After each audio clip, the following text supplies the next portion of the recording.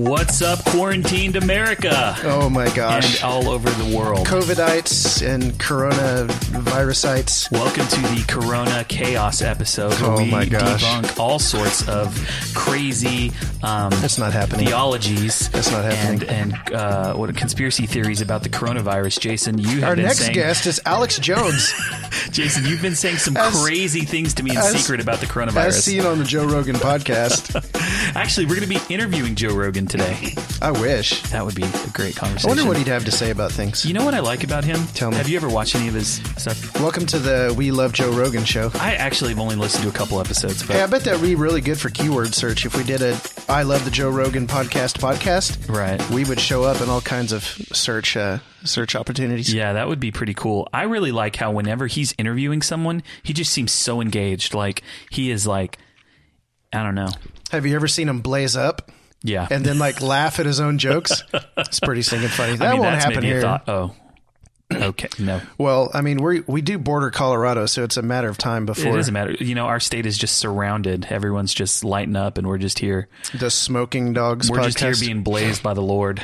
Yeah, He's that's lighting right. us up on the inside out. From the inside out. He's a consuming fire. So how are you doing with being at home quarantined? I feel like this drives you crazy, just being cooped up. Actually, you know what? It's been a good break from the traditional daily grind of going in and out of the office, sitting in front of a computer for hours on end. Yeah. It's been good. So, I mean, granted, the situation sucks for everybody, and it's a lot worse for some. But it's been good for me to be able to work at home, and Kim's been working from home, and so I've been able to see a lot more of my family recently. That's been kind of nice for me. Do you ever take your laptop outside and work outside? Yes. Yeah, I do that too. It's been kind of fun. Nice. And I was really interested when the 30-day stay-at-home order hit Kansas. I asked a bunch of people on Facebook, like, hey, are you doing any fitness challenges? And everybody was like, fitness pizza in my mouth, fitness stay at home and eat all the tacos I can. And I'm just like, fitting to punch you in the face. I know. I'm just like, get out of here with that nonsense. I was looking for real people who are serious about actually taking this time seriously. You wanted to have an actual dialogue on Facebook about serious things? Gosh, I know. Foolish me. Why would you go looking for that? I have no idea. Yeah, and so you actually hit me up at night, and you were like, "Hey, man, just a couple days ago," and you threw out a challenge to me that I did not want to do, but I'm doing with you. Yeah, awesome. So I jumped on YouTube, and so I bought this pull-up bar system thing. It's like dips, pull-ups, push-ups, and knee raises, ab stuff. And so I paid $50 on Amazon Marketplace, put this thing in my garage. Which is a sweet deal because it's like a pro piece of equipment. Oh, it's legit. But anyways, I looked up on YouTube how to do proper pull-ups and watched some guy talk about it. Well, now I get all these suggested videos, and one of them was like a 30-day challenge. What happened when I did 100 push-ups a day for 30 days? And I was like, oh, snap. So I watched it, and it looked like he got some good results. I thought, hey, why not? I'll do my quarantine fitness challenge. And so then I looped you in on it. Yeah. And today's day 3. Today is day 3. And I have 0 push-ups under my belt. I have 30 done so Dang, far. son. Yeah, I got 30 done. I will say that I am very sore. Mm-hmm. I'm hurting. My chest was pretty much shot after the first day, so now I feel like I'm getting into all the secondary. I'm ready to get rid of the moobs. But yeah, me too. Please, Lord. No more For moobs. the love of God. For the love of all that is good and holy. Put on a bra, man. But my triceps, my neck, dude, my neck, I did something. So I must have been dropping my head or something when I was doing push-ups, and I got to keep it straight up now. Push-ups, not Looking neck up. ups. I don't know. But my triceps, my lats, the upper dorsimus connected to the latimus. The latimus. I just did 100 of those. I don't know if you heard me or not. But I'll tell you this, man. I feel like a badass doing push-ups all day long. I feel like it. Hell yeah, boy. It feels good to be doing something physical. It does feel good to be doing something. Also, I want to give a shout out to Seek Go Create podcast. Tim Wenders actually won an annual membership to the masterclass online. And so I recently started a writing masterclass. And so I'm pretty excited about that. Been doing that. So trying to buff my body and buff my mind, bro. What are you doing to buff your spirit? Get your mind buff, homie. Do you even lift? I don't. I just lift my body weight. Spiritually, I don't mess with that stuff. Okay. I didn't think so. Mm-mm. Yeah. Actually, I've been studying some of the Hebrew letters and I'm having some pretty cool revelation from that stuff. Well, I'm glad that you're so far above us that you have to go to the Hebrew to actually pull something from the Bible. Pretty much. I mean, Ephesians tells me that I'm seated in the heavenly realm. So if you want to talk about that, I'm just way out. If you want to talk about the Tim Shoal, we can talk about it. So you actually have a prayer request. We don't get a lot of these on the podcast, but you've got one today. You know, gosh. Our family right now, and I'm not going to go into a lot of detail, but our family right now is just going through a very, very, very hard season. Maybe at a later date, I will share details. I mean, honestly, I'm involved in it, but it's not my story to tell. And so, you know, we're just asking for prayer, you know, specifically for my wife and just the season that we're in right now. It literally at times feels like the worst time to be going through something that is so monumental in our life because of COVID that's going on and everything like that. But just be praying for us, be praying for her specifically, be praying that we would just have peace in the midst of a chaotic situation. Amen to that. And be praying that as we are making decisions as a family, that conflict would be avoided with even extended family, you know, and that there would be grace and love throughout this whole situation. Right. So, hey, so we do have an email, saltydogspodcast@gmail.com. And let me just encourage you that if you want to send an encouraging message to Chris, you can do that through email. You can also find him on Facebook. Just search his name, Christopher Cerna. But I want to encourage you guys. It's one thing to pray in the way that is just throwing a bunch of words up into the sky and then hoping that something's going to change.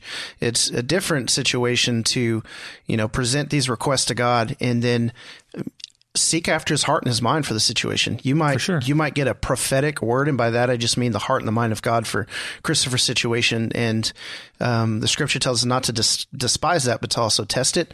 And so we're open to hearing whatever you guys have to say for that. I mean, there might be someone out there who just press in over the Lord and he's got a word of peace for you. So yeah, man. And I actually got one of those the other day from a client who I had taken their photos before all this stuff went haywire, and she just reached out to me, and golly, it was perfect timing and just super encouraging. So I welcome any and all encouragement. Yeah. And so at a later date, you know, who knows, I may go into more detail, but for now, unspoken.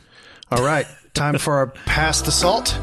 So we like to get comments and emails from people. And so saltydogspodcast.com, go to the Contact Us page, shoot us an email, go to our Facebook page, and you can rate or you can review us and rate us on Facebook, but also do that on iTunes because it helps the show.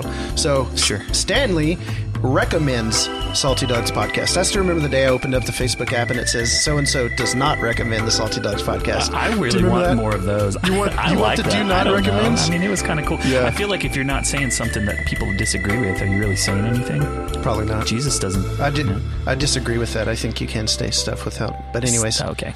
Let's hear what Stanley has to say. Actually, I was saying you were actually saying something by disagreeing with what you were saying. Ooh, I like that. You like that? That's nice. That's good. Case in point. So Stanley says, any organization, so apparently we're an organization, trying to bring the word of God, our Heavenly Father, and the grace and mercy to his Son, Jesus Christ, is a friend of mine. Thank you so much for being the Christians you are, and keep up the good work of spreading the word of God. Amen, bro. Hey, well, you know, we're all about, I'd rather spread that than spread Corona. So if we're talking about things that we want to be spreading, we're just doing our job as Christians and spreading the love of God instead of spreading the virus. That's why you stay home. I had a really, can I make a bad joke? Is that Go okay? for it. Do it. Yeah. And we're not talking about spreading cheeks as much as we are. That's really bad. As we are dothing and wishing. Yeah, Stanley, rosy cheeks from heaven, bro. Yeah. Right smack upside your head. Yep. Cheeks upside your head. I said cheeks upside your head. Do you remember that song? No, I don't. Oh, dang it. I'm sorry. Hey, so check this out. Very special guest today. Really awesome episode talking about permission to... What? Rest. Permission to rest. You totally forgot mid-sentence. So, we have Mr.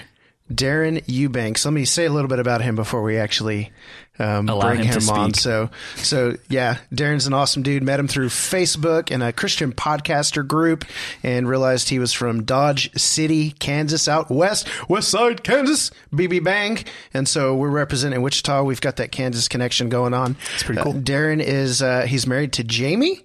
awesome wife, right? He's got 3 daughters, and he's been involved in different forms of ministry for roughly or over 20 years, youth ministry, leadership, prophetic ministry, and that's going to tie into a little bit about what we're talking about today. But he is the producer and the host of the Kingdom Bringer podcast, and he is producer of 4 other podcasts, including, if you've not heard of it, the Next Level podcast with Michael McIntyre and Supernatural Living with Beth Packard.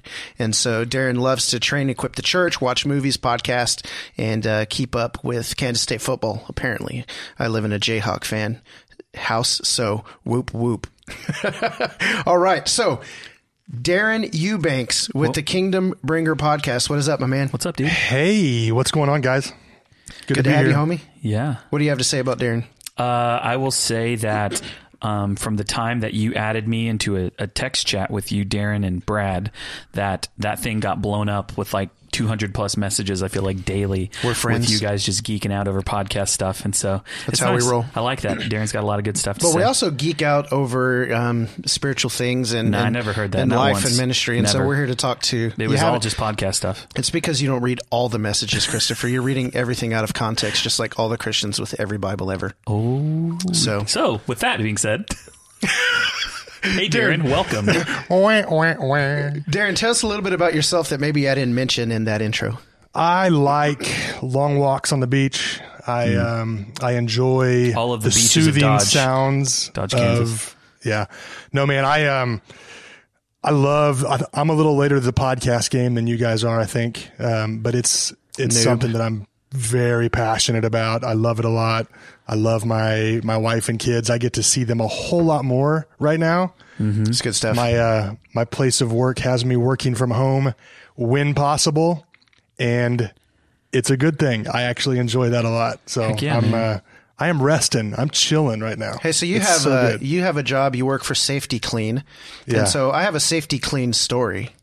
So yeah, in 2008, I met a guy named Joe Boyd, and he was a pastor of a youth ministry called Exclamation Point Ministry, did their logo and volunteered for the youth ministry.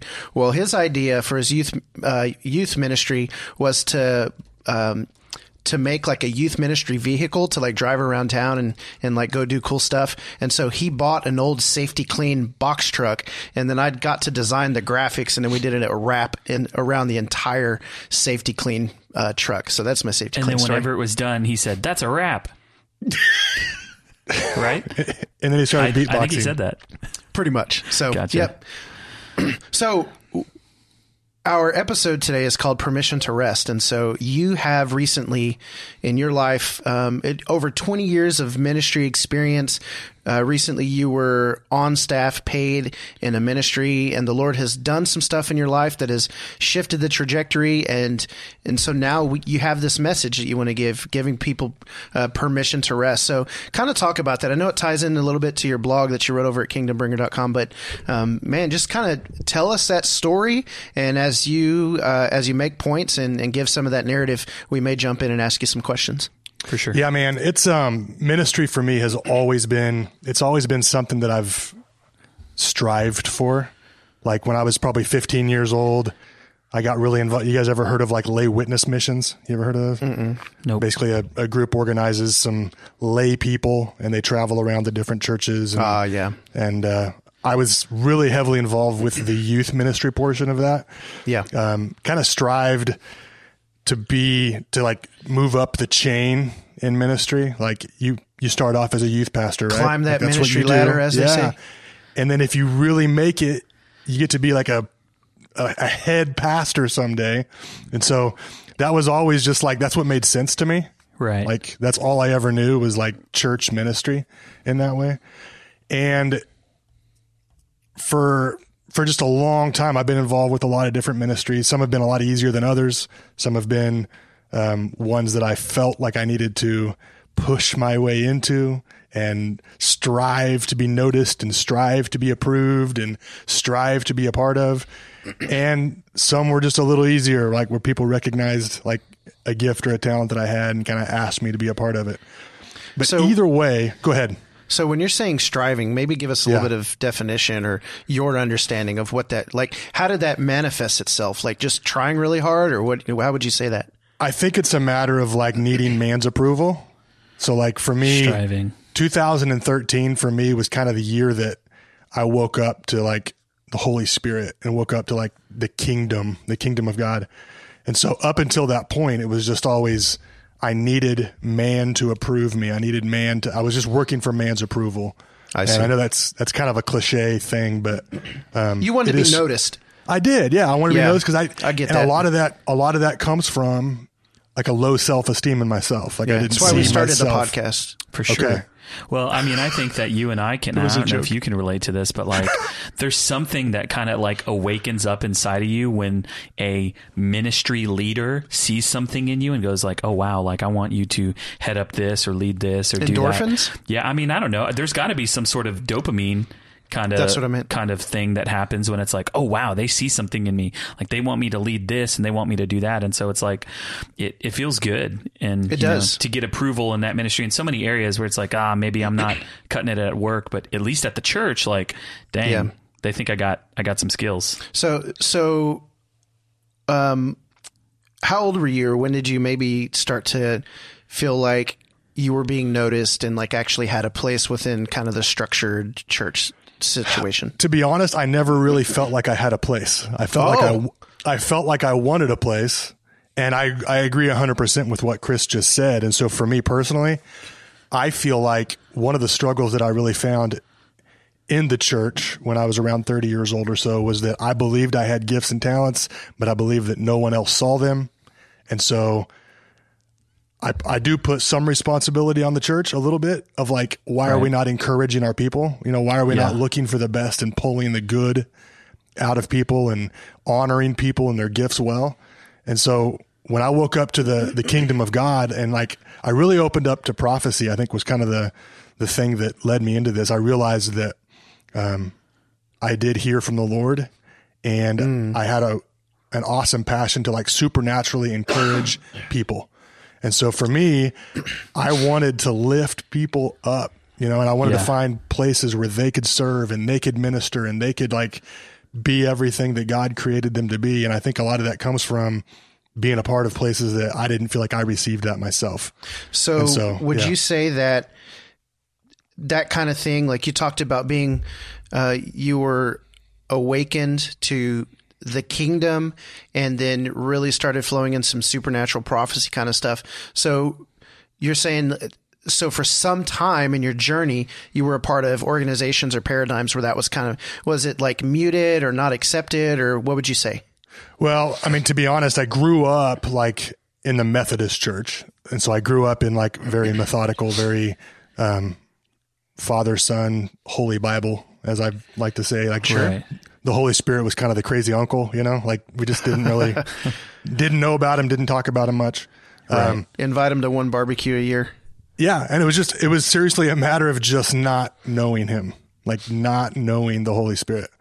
Yeah. And for me, it's when you meet him, when you know him, when you understand him, it's like, I don't want anything else, you know? For sure. And so when I read passages in scripture where like, don't dampen the Holy Spirit, you know, it's like, I get it, because once you know him, it's like, I want everybody to understand the Holy Spirit and like the gifts and all that. Yeah. So, recently I listened to one of your sermons that you gave at the ministry you were serving. And as soon as you got on stage, you called out like 2 or 3 people. I say called out. You acknowledged 2 or 3 people in the audience that the Lord had given you a word for, and you kind of shared that and prophesied and prayed and encouraged them. So you obviously had found a platform to be able to function and flow in that. How long did it take you from the age of 30 and kind of moving into this kingdom, prophecy, supernatural stuff to like find a place where you were accepted or welcomed to be able to do that? Yeah. So I was also a part of the Nazarene church, and none of this is meant to say that again. Sorry. So I know some Nazarenes. They're good people. And none of this, I don't want any of this to sound like, you know, I'm bashing any particular thing. This, for me, for sure. It's just context. It is. And so when I was a part of the Nazarene church, and that's where I was at when I woke up to the kingdom language and the understanding the kingdom of God and how it lives inside of me. That was kind of the big Luke 17:21. The kingdom is not here or there. It's inside of you. It's kind of my key life verse right now. And I want people to understand the power that lives inside of them. And so I was in a season where the Lord, he called and he asked, and I felt it in my heart and in my spirit. I never like to say I heard the Lord unless I actually hear the Lord. Or God said, Okay. Yeah, I'm never going to say that, but I really felt it in my spirit. And I think he has access to dropping feelings in our spirit for sure. I felt it in my spirit that he wanted me and my family to stop going to church. And so that was, for me, that was that was 33 years of I'm going to church. And how long ago was this? 7 years ago. Okay, 7 years ago. Oh, okay. 6 years ago. 6 years ago. All right. Yeah, and so the Lord called me to stop going to church. So my wife and I, who were really growing, have you guys ever heard of Dan Mohler? You ever heard of his teachings at all? Yes. So he has the School of Kingdom Living. That's what woke me up to this stuff. A buddy of mine handed me an MP3 player full of Dan Mohler's teachings. And when I started getting into the kingdom of God and the Holy Spirit, I'm looking around and I'm I'm not seeing that anywhere. I don't see that where I'm at. And so my wife and I were both going through this and both kind of experiencing the same things. And we sat down with our three girls and we sat down on the living room floor one Sunday morning, which was just odd to not be at church on a Sunday morning. And we sat down with them. They were all pretty young and we're like, why do we go to church? So that was a question we asked. Why do we go to church? And we had all kinds of answers. Children are going to give all kinds of answers. And one of the things that was brought up was to learn about Jesus. One of the things was to get fed. And so we had this big old list of things and we one by one would check them off of I don't want to send my kids to church to learn about Jesus. I'm hoping that I'm teaching them about Jesus. Ultimately. Right. That I don't want to depend on the church to teach my kids about Jesus. So the other one was to get fed. Well, I hope that I'm getting fed apart from the church. Right. And so really the last one was on this list and the only one that stood was to build up and encourage the body. We want to go to church to encourage the body of Christ. And so we rested in that season and we didn't feel permission necessarily or a call to go back yet. And so we sat and we waited and Sunday mornings were amazing. Sleeping in and not going to church and wearing sweats. And we would go to the ball diamonds, to the tournaments and hand out water and just love on people and actually be the church a little bit. And bro, I can resonate with that. I mean, it's probably been, I don't know. I don't remember the last time I've been to a church service. I mean, just here recently this year, just for the past couple months, we've also stepped out of going and attending a church service. We have a gathering that kind of happens during the week. Obviously, we're not getting together right now, but that kind of happens during the week where we get together. But Sundays are amazing. Sundays are my favorite day of the week. We carve out a time to rest. I did want to ask you a question going back, making a statement hey, we really feel like God is leading us to not attend a church service. What kind of reactions, what kind of feedback or kickback did you guys even get about that? That's a pretty bold statement. It was one that I agree with, but that God can say to people, but a lot of people may not take it that way. I can tell you the scripture they quoted to you in opposition. Oh, I'm sure. Yeah. Do not forsake. Do not forsake. The assembly. That's the in verse right now too, isn't it? Oh, it sure is. Yep. No, I want to say this first. I absolutely love the church. I love the body of Christ. I have no issues with Sunday morning gatherings, Saturday night gatherings, whatever it is. I actually enjoy being around awesome spirit-filled kingdom people. I do. And I want to continue to do that. So in that season, when that was brought up, one thing we also didn't have was a whole lot of solid friendships and solid relationships. Right. And so there wasn't really those relationships that we had to explain ourselves to. We didn't feel responsible for really explaining ourselves.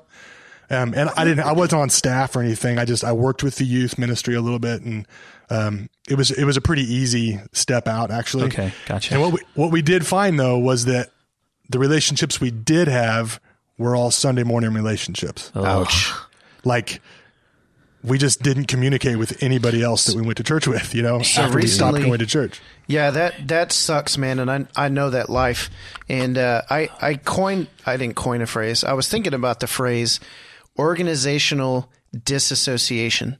Like the fact that if I stop being a part of organization A, well, then I, for some reason, then no longer have a relationship with people who are also part of organization A. Yeah. And that sucks. Like, I get that people can rally around a certain vision and values and mission, and you can do that together. But, you know, it's no different. It is no different than when I worked at a restaurant and I was drinking and doing drugs and partying every single night, going out to the bars, hanging out with people I thought were truly my friends. All of a sudden I stopped drinking. I put the bottle down and then I don't have any friends anymore. Yeah, we it experienced is no that with different. family, It's terrible. with my dad, same situation. You know, when he stopped drinking, it's like, you know, it was like once that common denominator, common factor was removed, it's like the relationship ends, which really sucks. It does. But I mean, you could also argue that it's kind of like that for a lot of different things. But I think it was, you know, you felt like maybe the relationships were truly built upon like a solid foundation of like, hey, we all love Jesus. We've been in this together for years. But, you know, like you were expecting that those relationships may be a little stronger.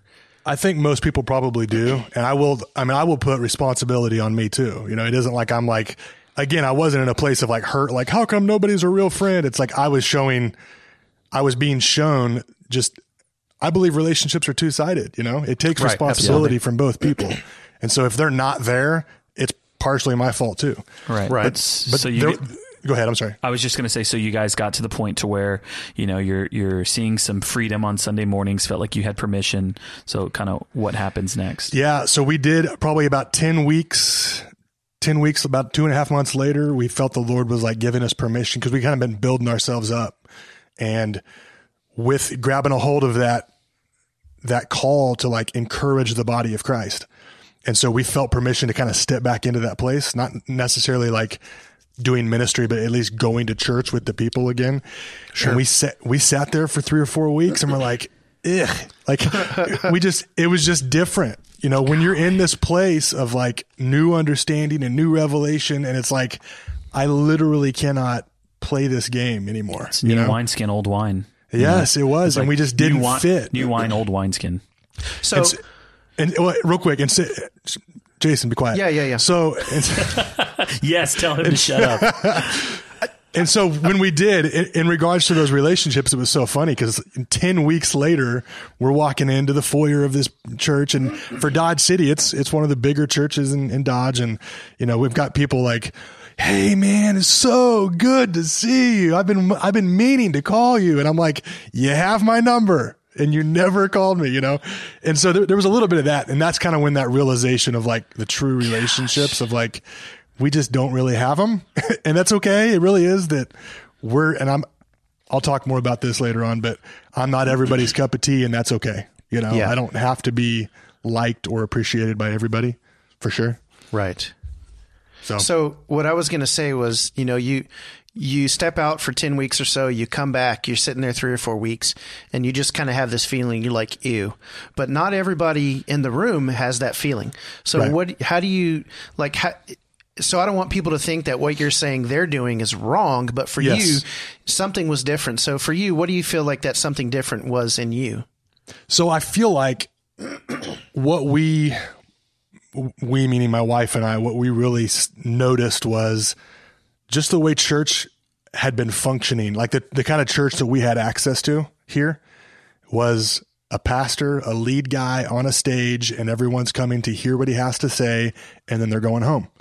And when I realized that the kingdom and the powerful kingdom living inside of me, and I'm just sitting there and I'm not being used. And I don't mean like they're not pulling me up on stage and using me. I'm like, why? What's it for? What are these gatherings really for if it's to just listen to somebody talk?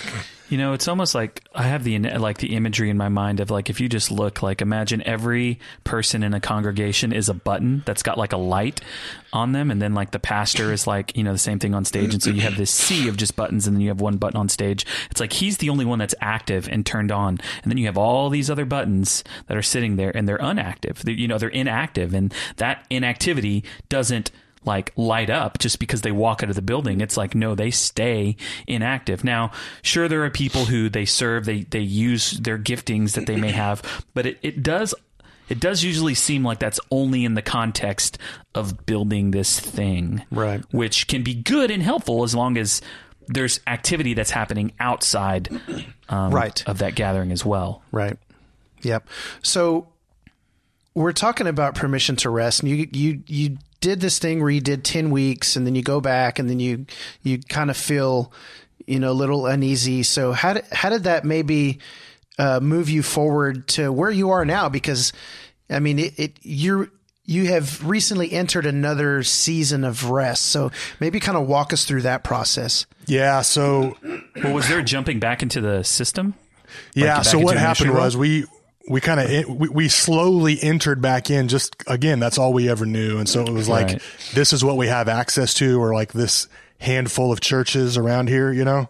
And we didn't really feel you feel like you're part of an exclusive club when you realize, holy cow, there's something different than this church, you know? And so we felt kind of lonely for sure.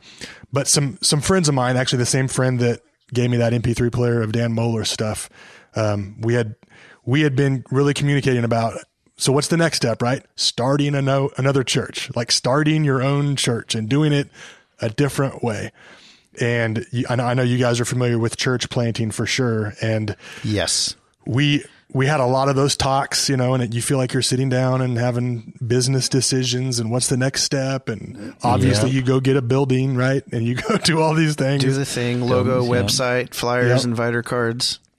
And then that kind of died off a little bit. And it took, I don't know, a few months later, I get a text from this buddy of mine who had met someone else. And the text was literally a graphic of a church, of a logo, like you just said, and it had time, worship at this time. And I'm like, oh my gosh, they're starting something. They're doing something different. And we go to the first one, and there's literally 150 people that show up, and it's in this Zumba studio in downtown Dodge City upstairs. And it feels like an upper room, and it feels like this really cool thing. And it was legit. And we had worship, and we had prayer, and we had prophecy. And that was kind of like what we did. And that turned into the gathering of Dodge City. And it was a movement. It was a impactful, powerful movement with some young, fiery, hungry people that, you know how a lot of these things start with like bitter church hurt people. And you definitely, sometimes, you definitely have those for sure. Sure. And we did too, but a lot of that was leaders were then shepherding these hurt people in a good way. And it was great. And I'm not going to go too much into that whole thing, but that was a season of my life where I became involved again in ministry. And so how old were you at this point? This was 2014, 15, 16. Okay. So was this a encouraging season for you? Was this a season where you came out of it maybe feeling a little still dissatisfied, or maybe got burned? I mean, what kind of, you don't have to go the details, but. Yeah. So during this season, it was a very encourage thing for a lot of people. Like this was like, I want to say a movement. This is one of those things that you start, and a lot of other big boy churches are calling you a cult, you know, of like, this is a cult because it's different and it's all these things. And for me personally, I'm like, sweet. Like they recognize that we're doing things different. Yes. That's the cult of personality. Yeah.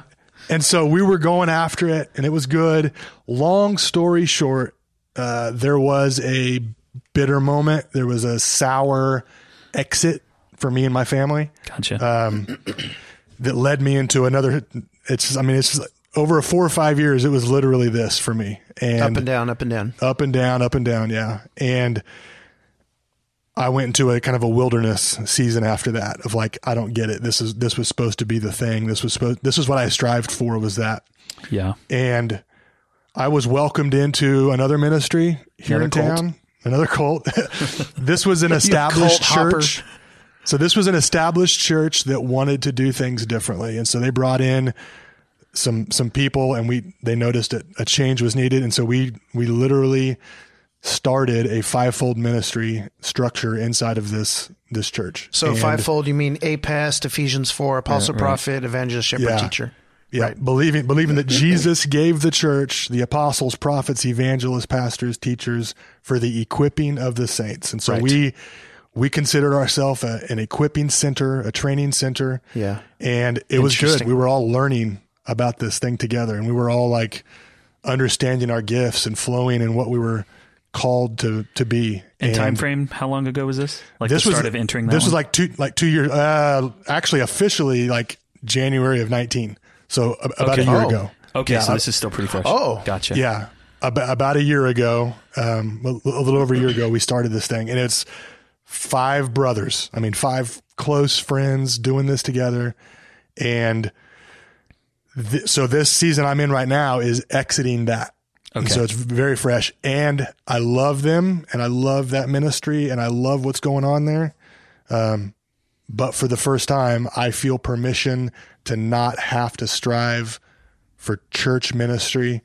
And I'm kind of entering this, okay, God, what next season? So maybe take us back a little bit, because I know what it's like to kind of be functioning in a paradigm and being a little uneasy and discontent, but it's where you are. It's where God has placed you. And then sometimes you have these little thoughts creep in like, man, it'd be nice to just stay home today. Or, when do you feel like you actually started to have permission to maybe entertain those thoughts and maybe not feel so guilty or like dirty for thinking about, I'm going to step out of this, or what would it be like kind of situation? Yeah.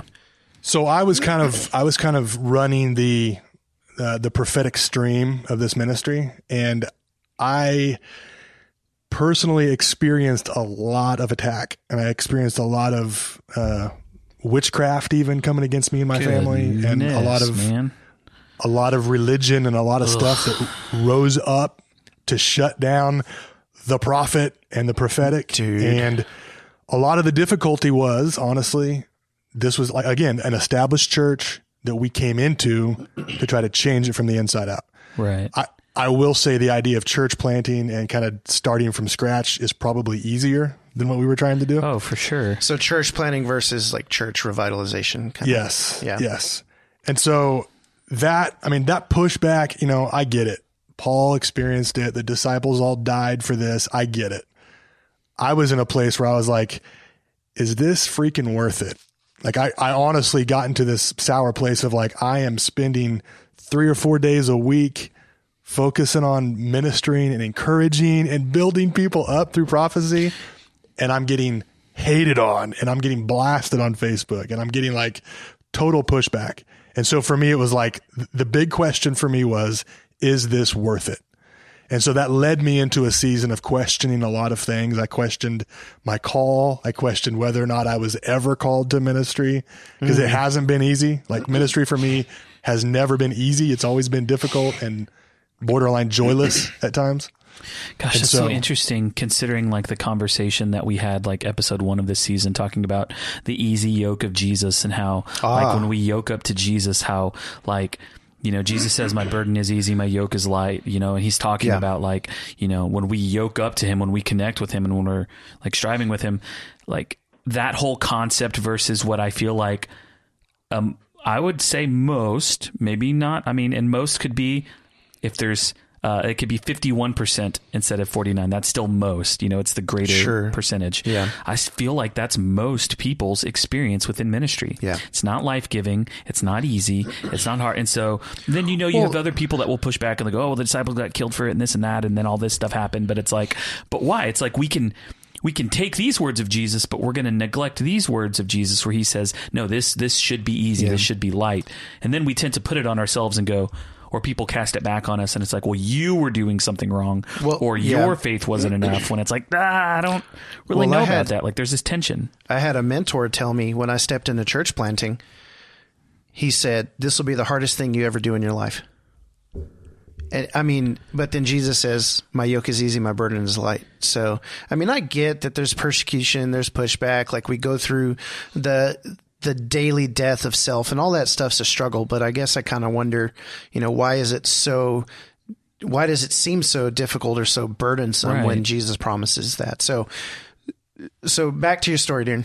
So I just feel like, I had some really good, I had some good mentors and some good friends that had spoken some truth. One person that I reached out to during this time of questioning, because I felt weird. Like, why am I questioning? Like, this is everything I wanted, like to encourage the body of Christ. I have a platform. I have permission to do this. I have brothers running with me. And I was questioning everything. And the whole idea of like Paul's thorn, everybody's like, Paul had a thorn, brother. And I'm like, I get it, but this sounds miserable. Like if this is what the Christian life and ministry is all about, right? I don't know that I want this right now of like, and there were other factors too. For instance, I really got into podcast. Go ahead. I'm sorry. No, I'm sorry. Do you have a question? No, I was just going to say that I appreciate you being honest with that statement, because that's a very real feeling that people have that I don't feel like they can say and vocalize. Like, if this is what this is like, I don't want any part of it. Like, that's a very real feeling, and that leaders, church pastors will equate with, bro, that's you just don't have enough faith, and it's like, I don't know if that's what it is, because I want to believe, I don't want to have these questions, I don't want to have these doubts, right? But I can't help but feel the way that I feel in this moment. Yeah. So Darren, talk about the Lord entering that situation in that time where you're having these thoughts and wondering these things, because just like you said, man has all kinds of ways, typically using scripture, to then say, hey, brother, I'm a little bit worried about you, or that's a little dangerous, slippery slope, or it's a slippery slope, or,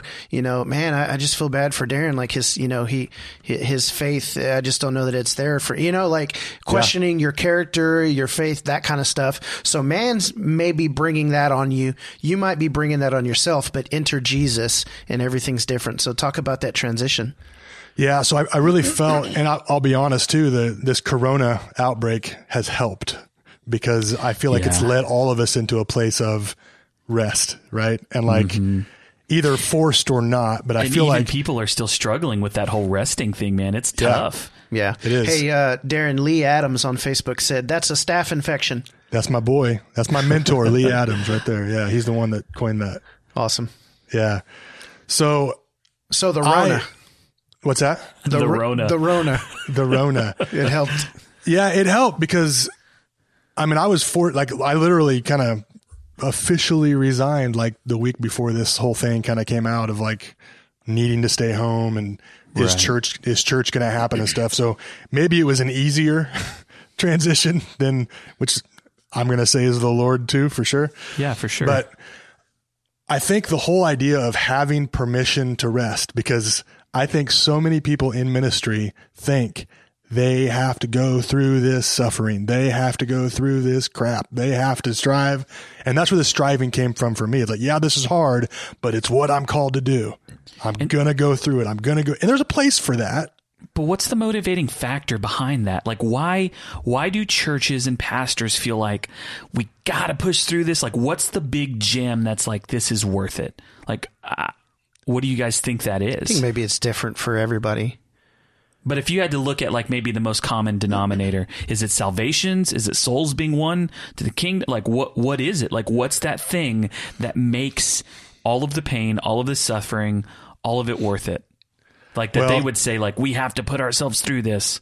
In regards, for me, I think there's a level of like, I don't know. There was a friend that I was talking to about this, and I was asking him for prayer during this questioning phase, and he asked the same question. He's like, that sounds miserable. Like, are we called to live miserable lives?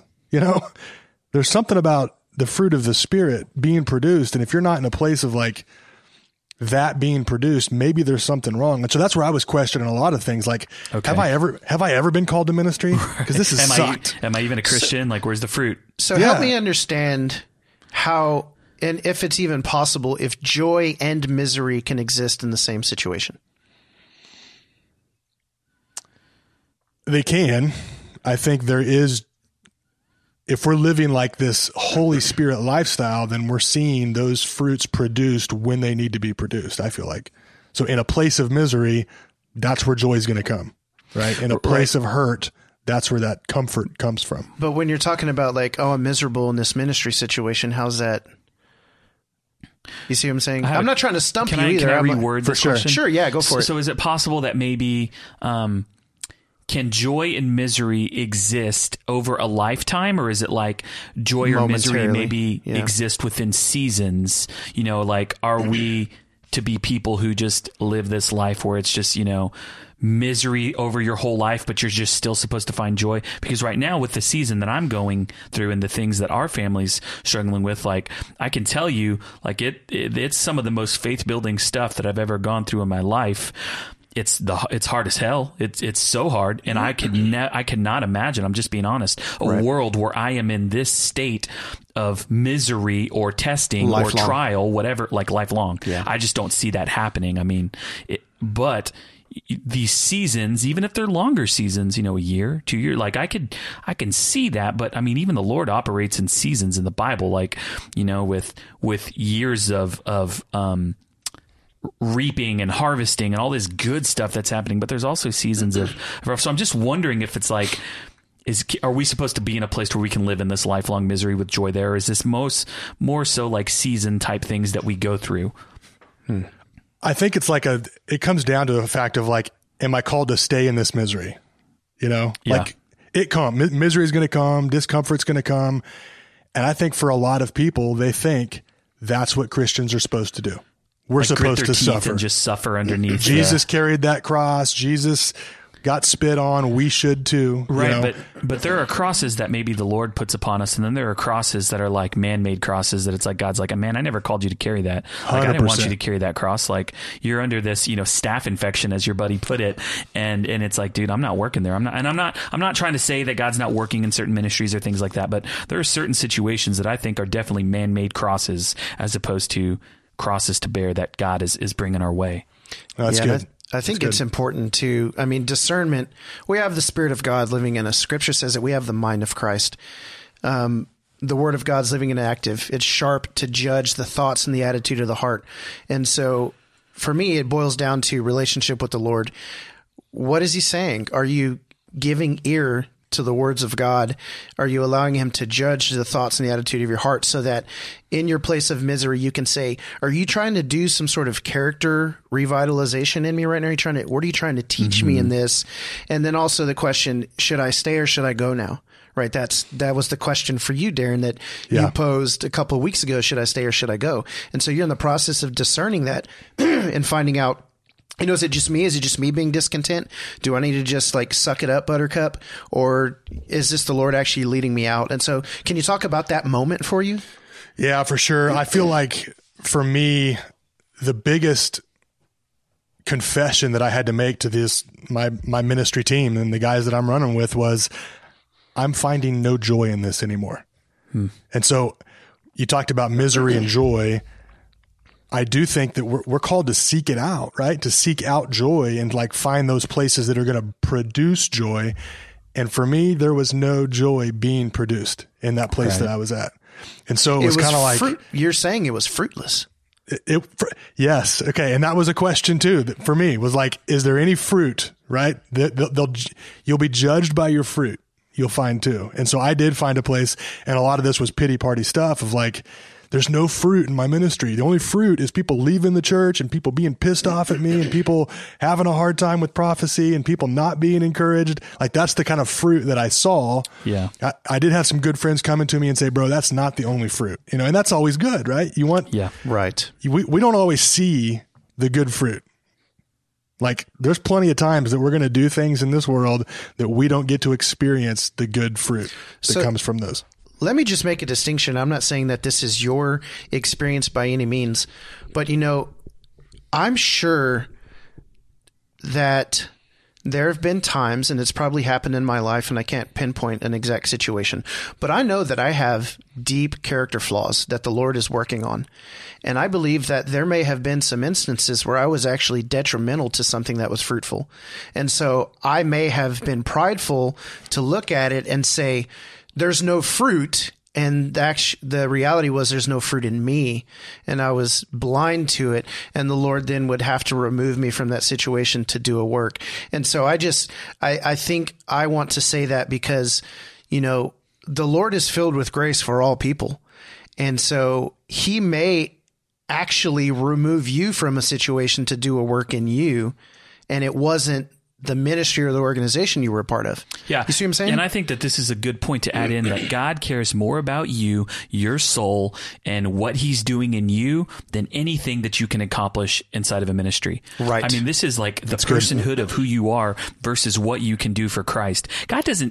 He is much more concerned about who you are becoming, you becoming more like Jesus, you becoming cleansed and pure, all of that stuff, who you are, your personhood, than what you're accomplishing for his kingdom. And so he will absolutely pull you out of a situation in a heartbeat and not bat an eye that like this ball's going to get dropped over here, or now person A, B, C is not going to come to Christ. Like, it's not about that. Let me go on my mini destiny rant. Do it. So there's multiple scriptures about destiny, and I'm not talking about the Reformed theology of predestination. Get that corn out of my face. What I'm talking about is those he foreknew, he also predestined to be conformed into the image of his Son. So our destiny is to be conformed into the image of Christ. That is lifelong. That's from the moment that we come into knowledge and understanding and relationship of God, the creator. And then we're in process, man. From that point on, we're in relationship, and it's lifelong, right? When a child is born into this world, the parents are never not the parent of that child, if that makes, triple negative, but, so we're in this relationship. The other one is that we are his crafts, his handiwork, right? Mm-hmm. That before the foundations of the earth, we were made in Christ Jesus to do good works, which he knew beforehand. I murdered that, but in essence, before we were even made, we were in Christ Jesus with good works to do in this life. And so the way that I break that down is that God's doing something in us, conforming us to the likeness of the image of his Son, and God's doing something through us, the good works that we were created to do in Christ Jesus before the foundations of the earth. So it's always something in you and something through you. And so just because you're not in a place where God's doing something through you doesn't mean he's not doing something in you. For sure. And so, Darren, it seems like you're in a place where the Lord's doing something in you. Permission to rest. You haven't had it for 20 years. Tell me what that's looking like for you now. So there's a lot of, another factor for this, like making this exit a reality for me, was I've got a very full-time job, 50 to 55 hours a week that I'm working. Oof, goodness. I come home. I'm really passionate about podcasting. I'm passionate about blogging and all that stuff. And I've got a wife and I've got 3 girls, and I was in a ministry that just imagine what you could do without that wife and those 3 girls. I know. Why did I choose to leave the church? Just kidding. I'm just kidding. Terrible. Just kidding, Jamie. Just kidding, Jamie. Can't wait to meet you. You're awesome. I love my wife. Please. If the feed gets cut off, guys, we're good. Yeah. But I came to it of like, there's only so much time. And I literally, my wife's a big planner, a big scheduler, and we had a big old calendar on our wall. And every single day was filled with something. And 3 of those days was ministry. And it was like going into,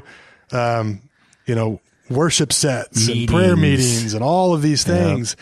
Yep. And in my head, the fruit of all those ministry things was people pissed off at me. Like that was kind of the season that I was in for this. And I just had to look at everything and say, man, what am I passionate about? I'm passionate about building up and encouraging people. And for 20 some years of ministry, the only platform for that for me was working in the church. And with podcasting and writing and different things, it's like I can still be the prophetic voice that God's called me to be. I can still encourage the body. Yes. And actually do things that I love doing and that I'm finding joy in. And of all those things, I got to keep my job. Yeah. I'm going to focus on my family, and I want to do things that I'm passionate about. And I was losing the passion and the joy to do church ministry. And that was kind of and I was invited into a place of, let's clear up the calendar. Let's take this coronavirus where it's at right now and actually eliminate some distractions, actually figure out what I want you to do next.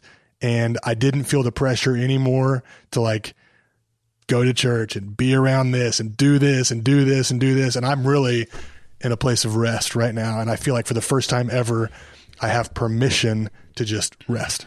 Yeah. Gosh, what's crazy, man, is like, and I'm just making an observation. We have a lot of friends who are pastors in this city, who are definitely so. Like really just trying to seek God and just do whatever he's leading them to do.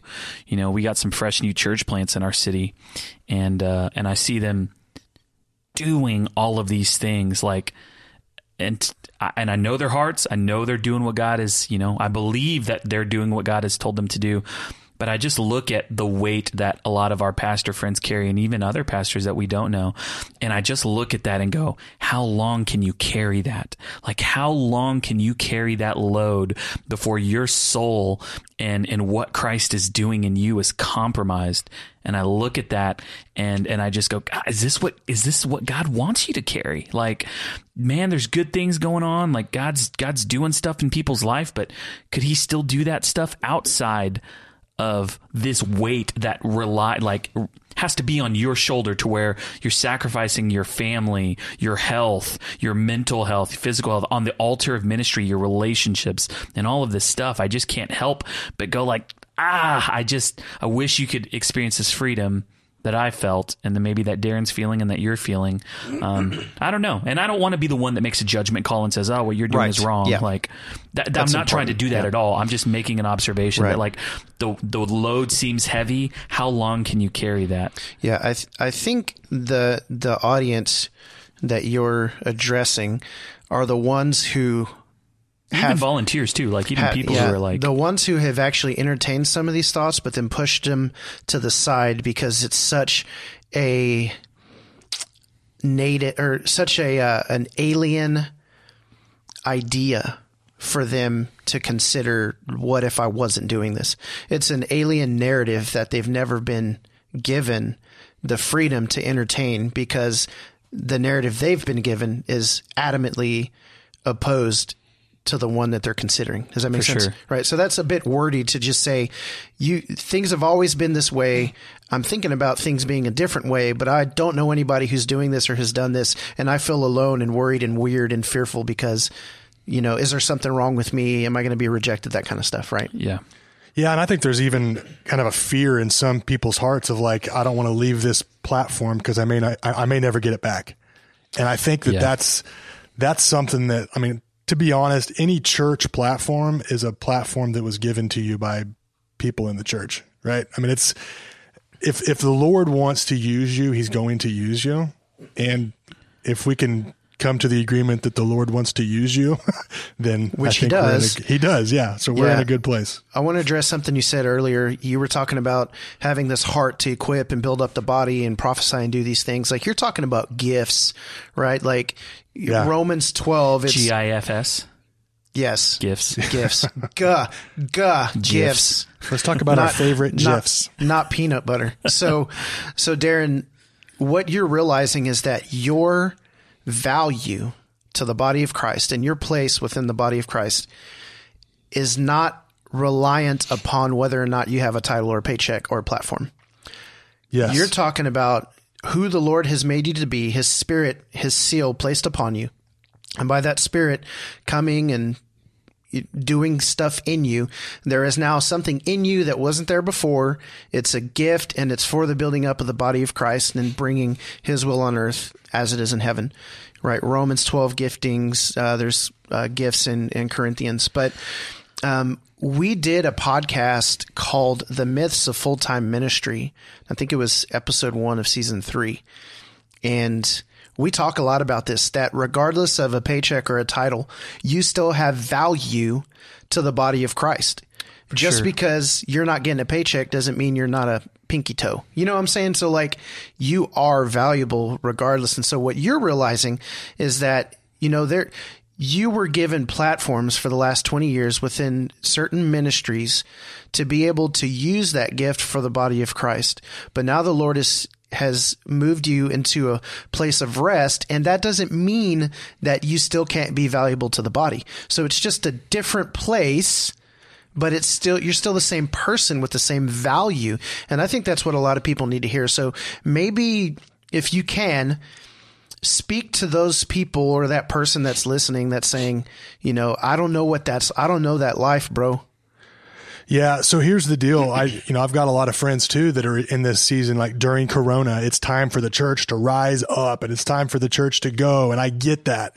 And I do believe that the kingdom is not okay, I don't believe, with attack on its people. It's not okay with sickness. It's not okay with death and those things. And as a kingdom carrier, I do believe that we have the authority over those things. But if there's not rest, and if there's not like a place where you are getting alone with the Lord and spending time allowing him to build you up. Moses walked around the wilderness for 40 years, right? The people walked around for 40. David had to run away and like run for his life and encourage himself in the Lord. And so I do believe, like for me personally, I'm in a place of rest, but I am like, there's something coming. Like as a big C church right now with this shutdown and with everything's being questioned. Like I think this is going to change the church forever, in my opinion. I agree. 100%. And I don't want us to be in a place of we're slumbering for the rest of our lives. You know, I don't want this to be a thing where the church like sleeps and stays asleep. Like there's going to be a rise up moment, but I think that so many people are in that place of ministry where they feel like this is what it looks like. Going, no Sabbath, no this, no that. Yeah. And it's just not true. Like we've got to be encouraged and we've got to be restful because there is going to be a time for us to rise up. I don't know if that answered your question, but I think that there are people that if I'll put it this way, if the people of the church aren't going to give you time to rest, then you need to get time to rest. Yeah. Like maybe it's time to step away because you haven't had a time to rest. Yeah. You know, what's interesting is that, you know, as I've been going, dealing with this issue that we're dealing with in our family. I have somebody who's very close to me that I very much value their prophetic voice in my life. And it's Christine, your sister-in-law, Jason. And one of the things that she felt like God was, I guess if you want to talk about a word, God having a word for me, it's that I need to rest. You've been going for the last 2 weeks. You have to rest. This is in my hands. It's not in your hands. You need to stop. That's so counter to what our world has said, though, because if you're doing anything for the kingdom of God, it involves doing. Like you can exist and not do anything and do things for the kingdom of God. It's a weird kind of oxymoron that the best thing that you can do is nothing. Right. Like it's so counter-cultural and even Christian, like church culture here. But I agree, man. I think the church is going to be forever changed by this. I don't think a lot of people think about that. You know, my hope is that we just won't cling to an old wineskin if God's trying to do something new, and we'll just be aware of what he wants to do. Could look totally different. I quoted Dallas Willard from a blog that old Derek Shore sent me. I saw that. It was good. There's nothing that requires more energy for the typical American Christian than the discipline of doing nothing. The hardest thing you can get anyone to do is nothing. And so help me understand, and I think you kind of gave a definition to this, but I don't know that some people truly understand the concept of rest. It doesn't mean just doing nothing, really, but it's... Sometimes it just means doing something new, doing something that you've never done before, doing something a different way than you've ever done. So how would you describe the rest that you're experiencing? Again, like we didn't leave the church. We didn't leave these relationships, but with COVID-19, we haven't been to church. And so gotcha. It just kind of worked out that way to where I stepped away and I haven't been going to church. But I do think that, so for me personally, I'm able now to focus on some things that bring me joy, focus on some things that I have desire. And I want to say this, and I don't want it to be like super critical, and I'm not calling any particular person out, but I think there's a lot of preachers and pastors that have been doing ministry for so long, they don't know how to do it away from the church. Yeah. And I think, I know people that like, they do their ministry very well, and they do their stuff very well, but they don't know how to sit and worship with their family at home. And they don't know how to sit and pray with their wives. And I feel like what this has done has forced us to do that.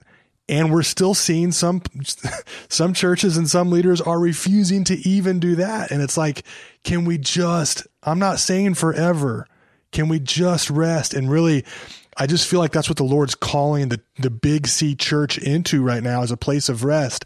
And I do believe it's because there's a war that he wants us to fight, but he's not going to send us out there if we haven't rested. And so I'm prepared to rise up, and I'm prepared to like be the prophetic voice that he's called me to be. But if I don't give myself that time to rest and let him build me up the way that he wants me to, waiting for his green light for him to go, all right, Darren, that's exactly right. Yeah. That's exactly right. I just want to give permission to anyone who may feel like they're in a situation under the authority of a pastor, under someone who is maybe advising them to do things that are counter to what you think God may actually be saying. Man, you have permission to seek God and do whatever he says. Like, man is not your authority. Like, God has placed people over us that can help lead us, guide us. You know, these are people that may be shepherds or voices in our lives. But listen, everyone out there with a microphone and a Bible and a podium doesn't mean that they're seeking God. Sometimes man pushes their own agenda, unfortunately. And I've been guilty of that in the past too, of pushing my agenda. Like, you have permission to seek God and do whatever he's leading you to do. And guess what? If he leads you to do something, do it. Even if you get pushback from anyone else, like, that is where your obedience lies, not to man, not to fear of man, but to God in doing whatever he's leading you to do. And it may look different. It may look like nothing you've ever seen before. You may only have one step, but that one step is all that you need. And you may not get the rest of the steps until you take that one. So just do not live in fear of taking whatever steps God is calling you to take. And it can be okay to step back in opposition of what maybe your leaders are telling you to do if you believe God is telling you to do something. Heresy. I want to add something to that, because I feel like I just kind of feel it in my spirit that there's people that that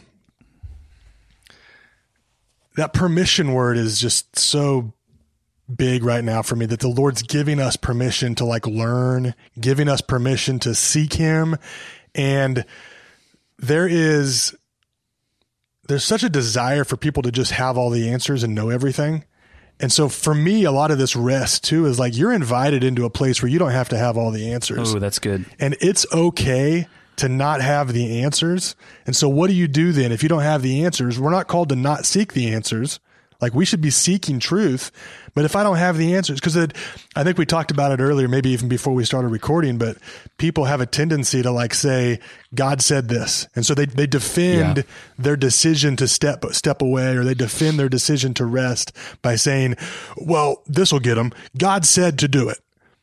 Well, maybe so, but oh, dang, he's right. He wins. The tendency there is like, I better have a solid answer and a reason why. Right. You know?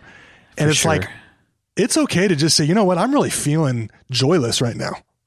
And that's what I had to do, is like, guys, I don't know. I don't really have, I think they were all waiting for this big prophetic moment of like, God showed up in my shower and he said that today is the day. You know, that's not what it was. It was like, I don't have joy in this right now.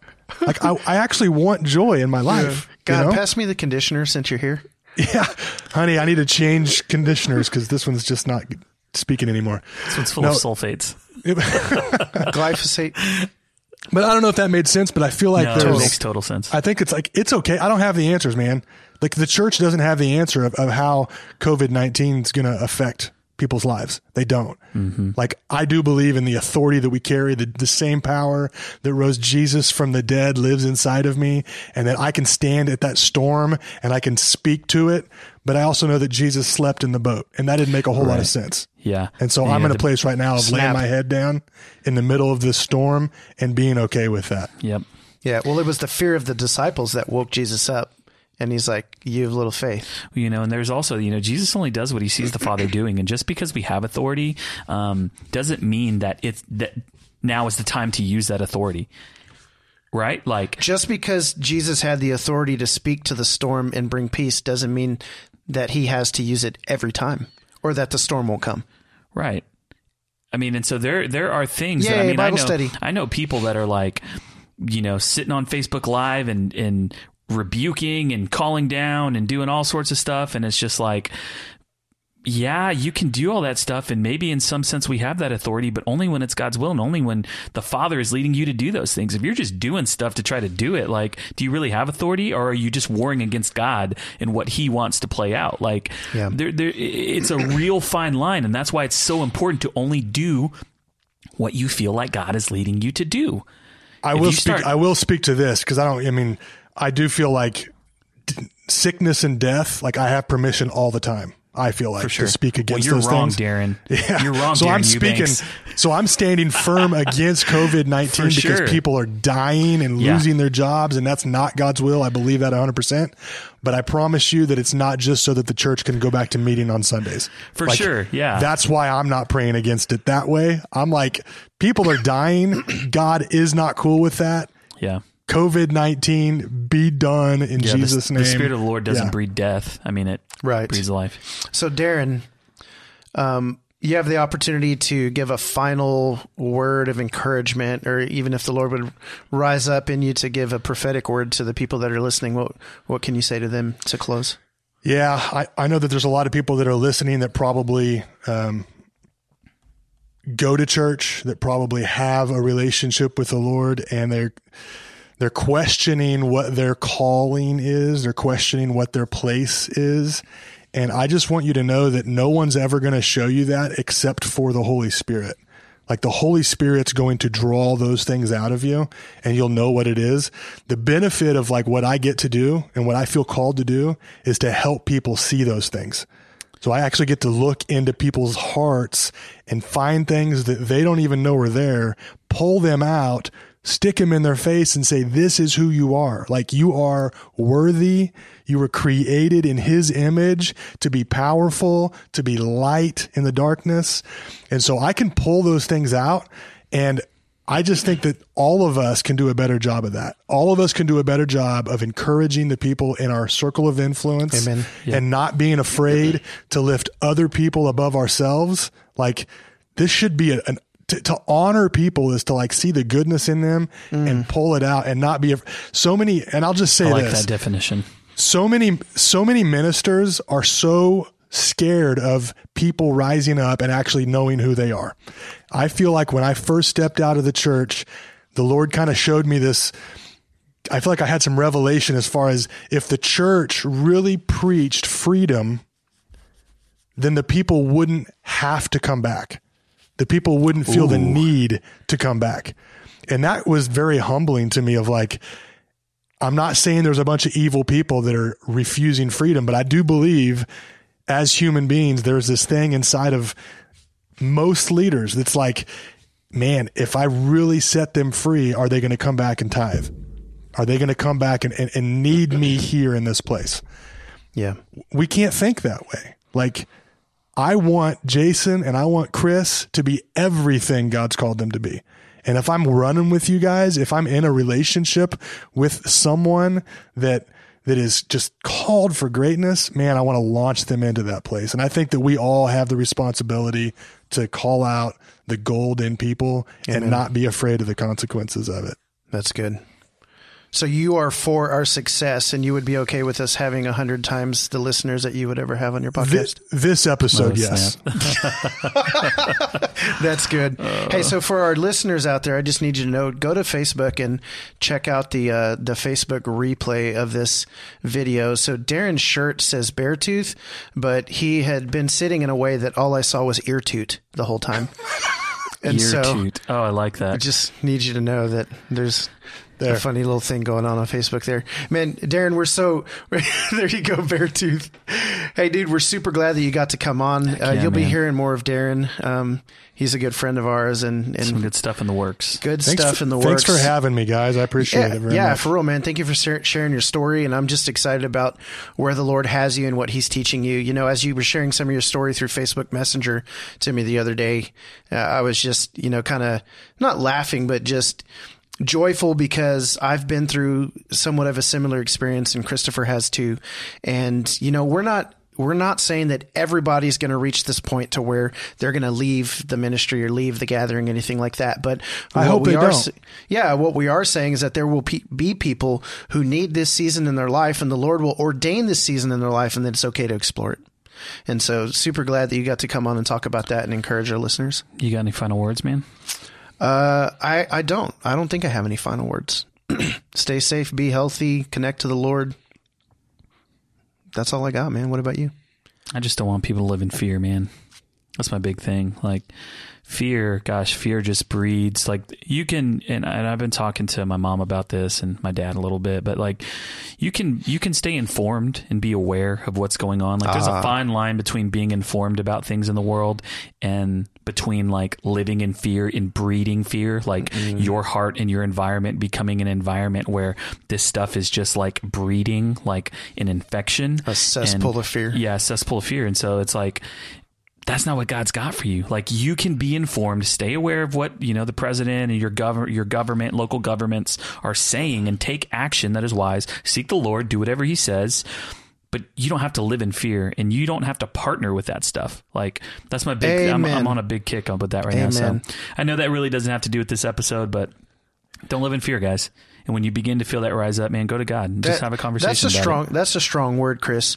Don't partner with fear. How do people avoid partnering with it? Like, what is that? There's strength in that. For sure. I just need you to maybe say a couple more words on it. So, I mean, the way that I don't partner with fear is I literally tell myself, like, I'm not going to partner with that. Like, I refuse to partner with fear. I refuse to give that a voice in my life or influence in my life. Mm-hmm. And then I go and trade that out for something else. Trade that out for hope in the Lord. Trade that out for joy, hope. Normally it's hope, that I'm kind of doing. It's like, I'm not going to give into that. I'm going to trade this out for faith, hope, joy, peace, all of that stuff. And what I mean by trading, it's literally, I'm just going to God being like, hey, I don't want this. I don't want to partner with fear. I want to latch on to something different. Right. What hope. You have, what you say. Right. Yeah. The things of God. Replacing. So it's a trading. It's a replacing. Can I add something? Yes, go. To that. So the fear thing, I think that's kind of a hot topic right now too, right? Faith over fear. And I think the first step in not partnering with fear is recognizing that it exists. I think so many times we don't even want to embrace the reality that I'm scared of something or that I'm fearful of something. And by doing that, we're actually easily going to fall into its trap. So I think that's a good point, Chris, of like, I don't want to partner with it. First step is saying I'm freaking scared. Yeah. And so I missed that point. Sometimes I'll say, before I do that, hey, I'm guilty of this. I'll own it. Like, I have given this a foothold in my life. I don't want that anymore, Lord. Like, that's not what I want to continue. I don't want to continue down this path. Right. So that's a really good point. That goes back to asking the Lord to judge the thoughts and the attitudes of your heart, bringing it, submitting it, and then saying, give me what you have to say. I'll say one last thing and we can shut it down. My wife, Kim's really good about, encouraging me not to speak death. So like, I'll say something and she's like, you're speaking death, and so you told me recently about an instance where somebody in your life was making statements of death, and you say, you know what, I reject those words. Like, I'm not going to partner with that. Right. I'm not going to agree with that, right? Where two or more agree, like, there's power in that stuff, man. For sure. So we have to make sure which side we're on and whose side we're partnering on. It should be the Lord's side. These are the Lord's chips. Did you tell them that they were the Lord's chips? I want to win. I want to be the best. Eagle legs? Dude, we can't go 2 episodes without having a Nacho Libre quote. It's such a good movie. Yeah, it is. Awesome. Hands down, that's probably... Hey, go ahead. Hey, Darren, where can people find you online? You can go to kingdombringer.com. You can check out the Kingdom Bringer podcast on every platform. Rate, review, subscribe, and share. That would be awesome. And you can email me at Darren, DARIN at kingdombringer.com. I'd love to hear from you. Let's chat. Also, hey, if someone was going to go, like, what's your favorite episode that you recorded lately if you were going to point people to an episode? Because sometimes it can be overwhelming when you go check out a new podcast. Right. For you to point someone and say, hey, guys, go check out this one. Might be a little more helpful. I had a good episode a couple weeks ago with Josh Littlejohn, a buddy of mine. We talk about the coronavirus and kind of talk about some of these realities and being okay with being truthful amid this crisis right now. So check out, I think it's called... I forget what it's called, but it's got coronavirus in the title, and it's Josh Littlejohn. Yeah. Go to kingdombringer.com and look for the donate tab and go give as much money as you can possibly give to Darren's If you're getting ministry. a stimulus check, you better just donate it to Darren's podcast. There is, I will say this honestly, there's a limit of $1 million. So if you're questioning, I'll cut Darren, it off. I was trying to give $1,001 on your website, and it's kicking me out. It's $1 million per person. So okay, all right, sure. Sign up as a different name. We're good. But seriously, we're for you, bro. We're for what you're doing, and we're excited to see more to come. So, all right, Salty Dogs listeners, you know the deal. Check out saltydogspodcast.com. Rate and review, comment, subscribe, share, like, do the whole thing. Wash your hands, cheese bags. Stay fresh, cheese bags. Salty Dogs out. Out. Peace.